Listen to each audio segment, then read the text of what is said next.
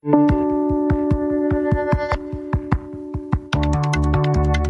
time now for our Friday StoryCorps series. It's June, which means it's summer camp season. When Cleo Francine Wilson was a teenager, she got a scholarship to go to a prestigious summer camp in Vermont.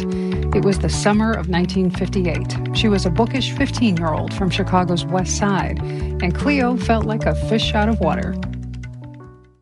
So here I am plunged into this all-white community of 103 teenagers. We'd come to learn pretty quickly that most of them were incredibly rich, parents who were intellectuals or professors, and parents who were jewelry makers. It was just an unbelievable group of people for this little girl from the west side of Chicago. But this camp was 2 months long, so I left in June and I came back in August. There were 2 other African-American kids out of the 103, but they had come from the East Coast, and they were, both of them, their fathers were doctors. So I think they scoped me out or somehow figured out that I was one of the scholarship people, and so I never really got to be friends with them. They never befriended me. So I had to make friends with people that were different from me in every way possible. One of the things that happened in trying to find myself amongst these teenagers, I was in a dorm that was all females, and I had 3 or 4 roommates. And right away, I learned all kinds of things that I had never heard before. And some of them were pretty funny, that people didn't know how to use a vacuum cleaner. And they would talk about whether the maid made them make their bed or made the bed themselves. I was like, oh my God. I had no idea what this was like for these people. At some point, they were talking about a play. And the play was called West Side Story. And I had never heard of this play. It wasn't a movie yet, but I lived on the West Side.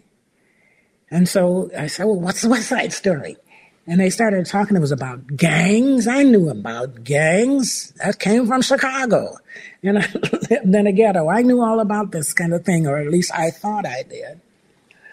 While they were talking about a play that they had seen, I decided that I would tell them my story, and I told them that I was in a gang too, and the gang that I was in, and I tried to think of what would sound really, really fierce. So I said, and their name is the Apache Rats.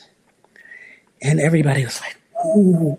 And, so I had to make up all these stories to go about, fighting and stuff that I didn't know anything about, but I made it good.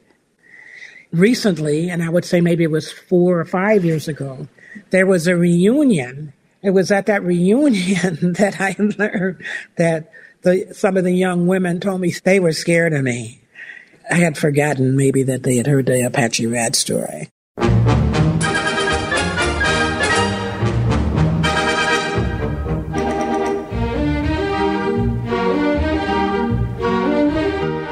That was Cleo Francine Wilson speaking as part of our StoryCorps series. Wilson's a retired longtime administrator and executive of Chicago nonprofits and foundations.